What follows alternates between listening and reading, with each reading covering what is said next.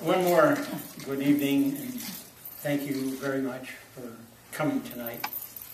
What I'd like to do this evening is I'd like to share with you how my faith affected my professional career, in particular in the situation in which my company put me in charge of a division that was losing a lot of money, and they asked me to turn it around. I grew up in a strong Catholic family, and as I was growing up, I developed a number of devotions, particularly to the Blessed Mother, to the Holy Spirit, and St. Jude, the patron saint of hopeless cases. These were my tools of faith that carried me through my career, and to which I subscribe to this day. I graduated from Xavier University with a chemical degree, and after spending 2 years in the U.S. Army Artillery, I began my career in the chemical field. A manager said to me a long time ago, if a manager develops a plan, but the people under him don't like it and don't respect him, there's a good chance that plan will not succeed. On the other hand, if a manager develops a social plan, but the people under him like it and respect him, there's a good chance there will be some success in that plan. What I got from this is that in order for me to be successful in my career, I needed people. But I didn't just want the people to work for me. I wanted the people to work with me. And based on that, I started to develop a management philosophy of capturing people and not conquering them. Now, how do you capture somebody? Well, if somebody's going to report to you, the people that are going to report to you, what you do is you share your vision with them, what it is that you're trying to do, so they know what they have to do. You want them to be positive. You want them to give their creative juices to you so that they can help solve some of these problems. You want them to be enthusiastic. You want them to be happy with their job. And by doing this, what happens is they suddenly become part of a team. On the other hand, I had to say to them, number one, I will manage you on a constant basis. You will not see ups and downs from me. Secondly, anything that any suggestions that we follow, you will always get credit for it. And thirdly, I will try to reward you as well as I possibly can. So, armed with the tools of faith and with this philosophy, I started making gains in the chemical field, getting promoted from one job to the next, each job, of course, having much more responsibility than the previous job. While I was going through this, I'm the type of guy, I pray all day long. I don't say Hail Marys and Our Fathers. I just continue to talk, and I talk to my spiritual benefactors. I said to the Holy Spirit constantly, make my mind sharp. If anybody throws an obstacle on the table, help me to get around it. And thirdly, help me to come away with a favorable resolution to any problem. Anyway, I was working as a business manager for a product line, and we were making quite a bit of inroads into that product line. And I knew that the company was having trouble with this one operation, losing millions of dollars. And they were trying to consider, do we sell this company, this operation, or do we close it down? Do we break it up and sell pieces of it? Well, I went to the bosses and I stuck my neck out and I said, look, I'm familiar with the operations of that division. I said, put me in charge of it, and I think I can turn it around. Well, they were familiar with my other work that I had done, but they said, well, what are your plans? How are you going to do this? So I laid out my plans to them, and lo and behold, they accepted it. They put me in charge. Now I was ahead of the division that was in a terrible mess. I had to address some things very quickly because in a division that's in a mess, there's a lot of chaos because there's so much uncertainty. The workers don't know if they have a job tomorrow. Is their job going to move? A lot of people say, you know, I don't want to go through this turmoil. I'm going to try to find a job someplace else. Right after I was promoted, the division had an awards dinner down in Tennessee. That's where this operation was. It was for the workers, and it was for their wives. And I went down there to give the keynote talk. I laid the situation out. Hey, we got troubles, but they all knew that we had troubles. But I also laid out what the vision was. We can win on this thing. We can do things. But I told them, you have to work with me. And I got such excellent reception from the product workers because they were one of 3 personnel areas I identified that I had to address. The production workers, union management, and the salesmen. The production workers, I could see, they accepted it. They wanted to get out of this mess. And after the talk, some of the workers and their wives came up to talk to me, introduce themselves to me. And this one woman said, Mr. Ross, do you think that we can really turn this division around? And she turned to her husband and she said, Jimmy here, he's been working here 25, 30 years, just like all the rest of them. He won't know, he would not know what to do if he lost his job, just like the rest of them. And I thought to myself, I can sit in my office with my managers, and I can plot strategies and tactics and plans and with concern for the workers. But suddenly, concern for the workers suddenly took on a personal hit with me, and it hit me very hard. I had 135 workers and their families that were counting on me calling the correct shots. So I said to the woman, I said, ma'am, do you pray? And she said, oh, Mr. Ross, every night I'm down on my knees, I pray to the Lord.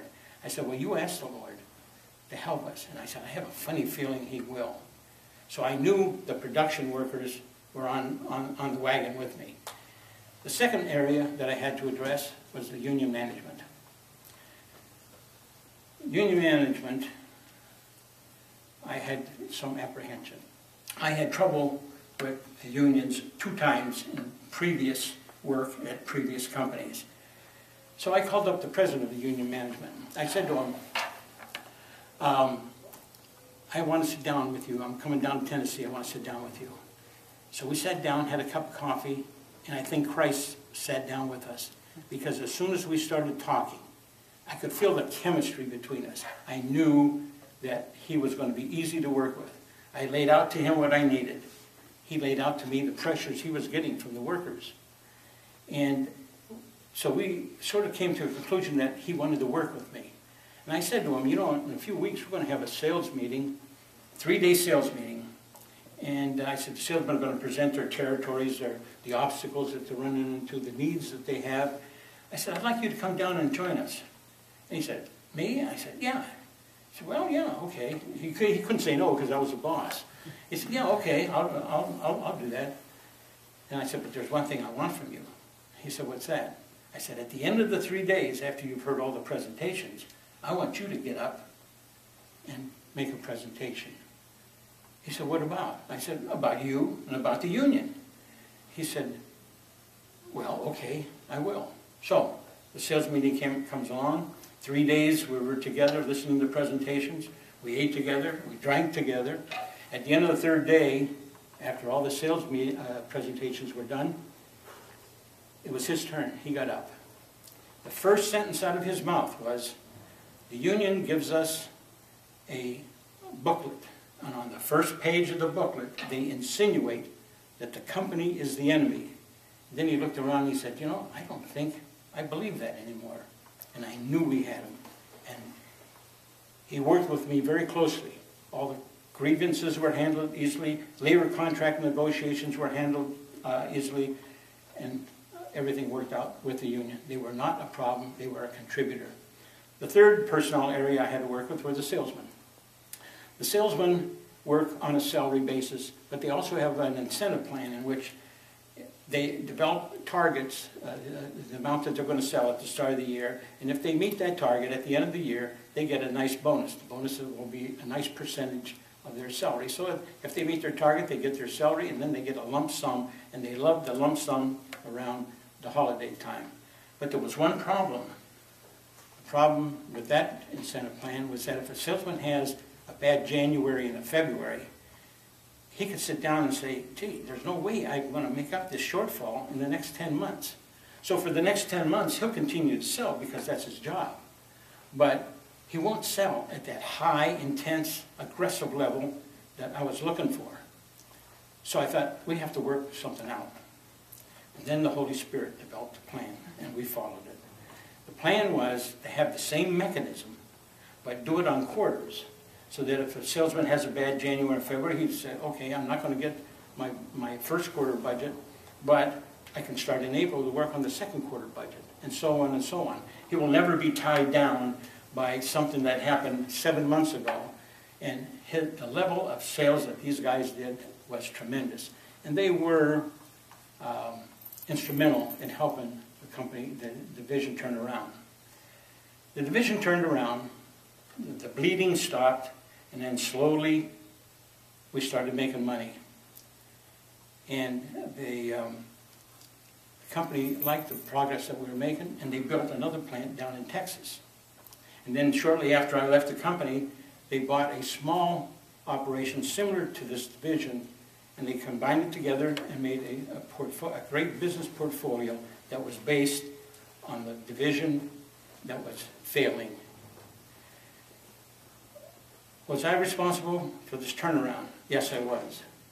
And so was the workers, so were the managers, so were the salesmen, so was the Blessed Mother, the Holy Spirit, King Jude. Imagine, patron of hopeless cases. I think he had his hands full. And this is the way it was supposed to be. It was a team victory. And the beauty of a team victory is that all the members of the team at the end enjoy a slice of that satisfaction pie. They all contributed to it. They all worked hard on it. Now, what did I learn from it that I want to share with you? First of all, I had talked about some people. I wanted to, how do I capture people outside the company? I tried to build a bridge of respect with them. I tried to build a bridge. I tried to see what do we have in common. Where are you from? What school did you go to? What do you like? What don't you like? And if I found a guy that was a Catholic, oh, the bridge was starting to form. Now, being Italian, if I found a guy that was a Catholic and an Italian, we were like buddies for 30 years. So we had the bridges built. Why build those bridges? Because it's so much easier to manage people, to sell to people, or to negotiate with people, where you have a sense of respect. You know, everybody says that they want to maintain their dignity, but everybody defines what dignity is a little differently. I have found that the one way to cut across all this is to offer people your respect. It costs me nothing to give a person respect. But that person that receives that respect values that respect as priceless.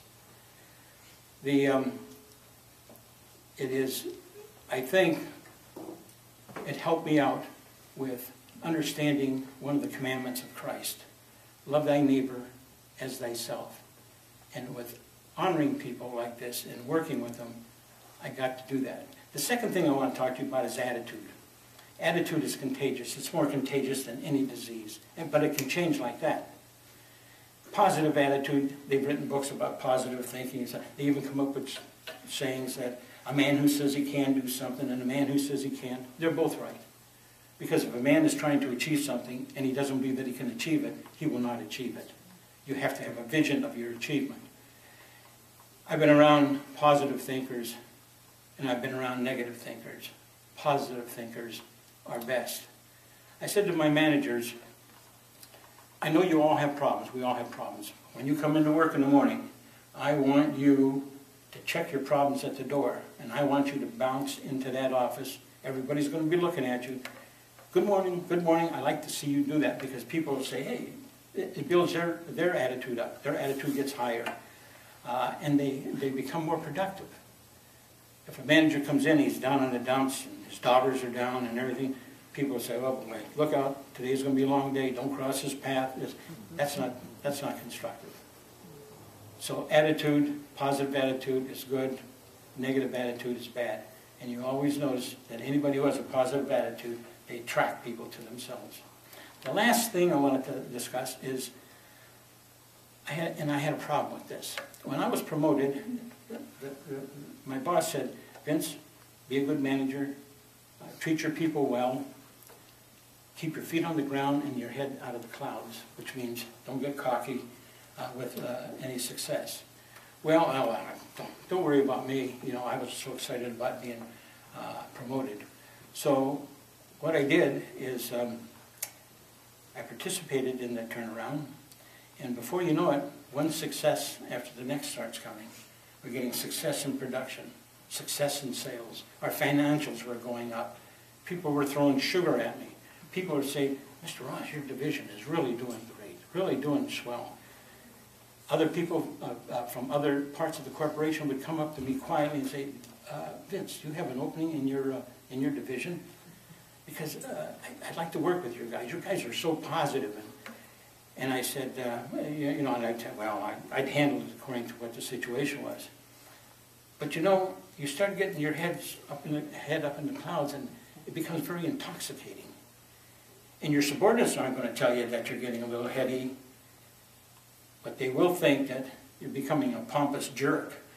And that's the last thing that a manager wants to be considered. I had to pray in two ways. I had to pray for, to recognize when I was getting a little bit off the ground, and I had to pray to help me get back down on the ground. This pride thing can come on anybody. Somebody gives you compliments, you're getting compliments left to right. What happens is that you start to grow. You're 7 feet tall and you're growing. I would suggest, I did not have a Eucharistic Adoration Chapel at that time, but I would suggest that if anyone who gets caught up in getting a little heady, and we all can do that, that they go to the Adoration Chapel and follow the instructions of St. John Vianney. He spent many hours in adoration, and the people asked him, what are you doing there? You're praying to the real presence? You're talking to the, praying to the sacred white host. What are you doing there? And he said one thing simply. He said, I look at him and he looks at me. And I will guarantee you that if you go into the chapel and you go through this real cocky period, if you look at that sacred host and you know he's looking back at you, it will only take a couple minutes for you to realize who you really are and how you have, how you can get your feet back down on the ground. This ends my presentation. I wanted to go smoothly. I did not have my teleprompter. Some guy in Washington is using it. So if there are any questions, the clock watcher here, do I have some time to answer questions? Any questions? Beautiful. That's great. My stomach is settling down. No questions at all? That's it. Thanks very much.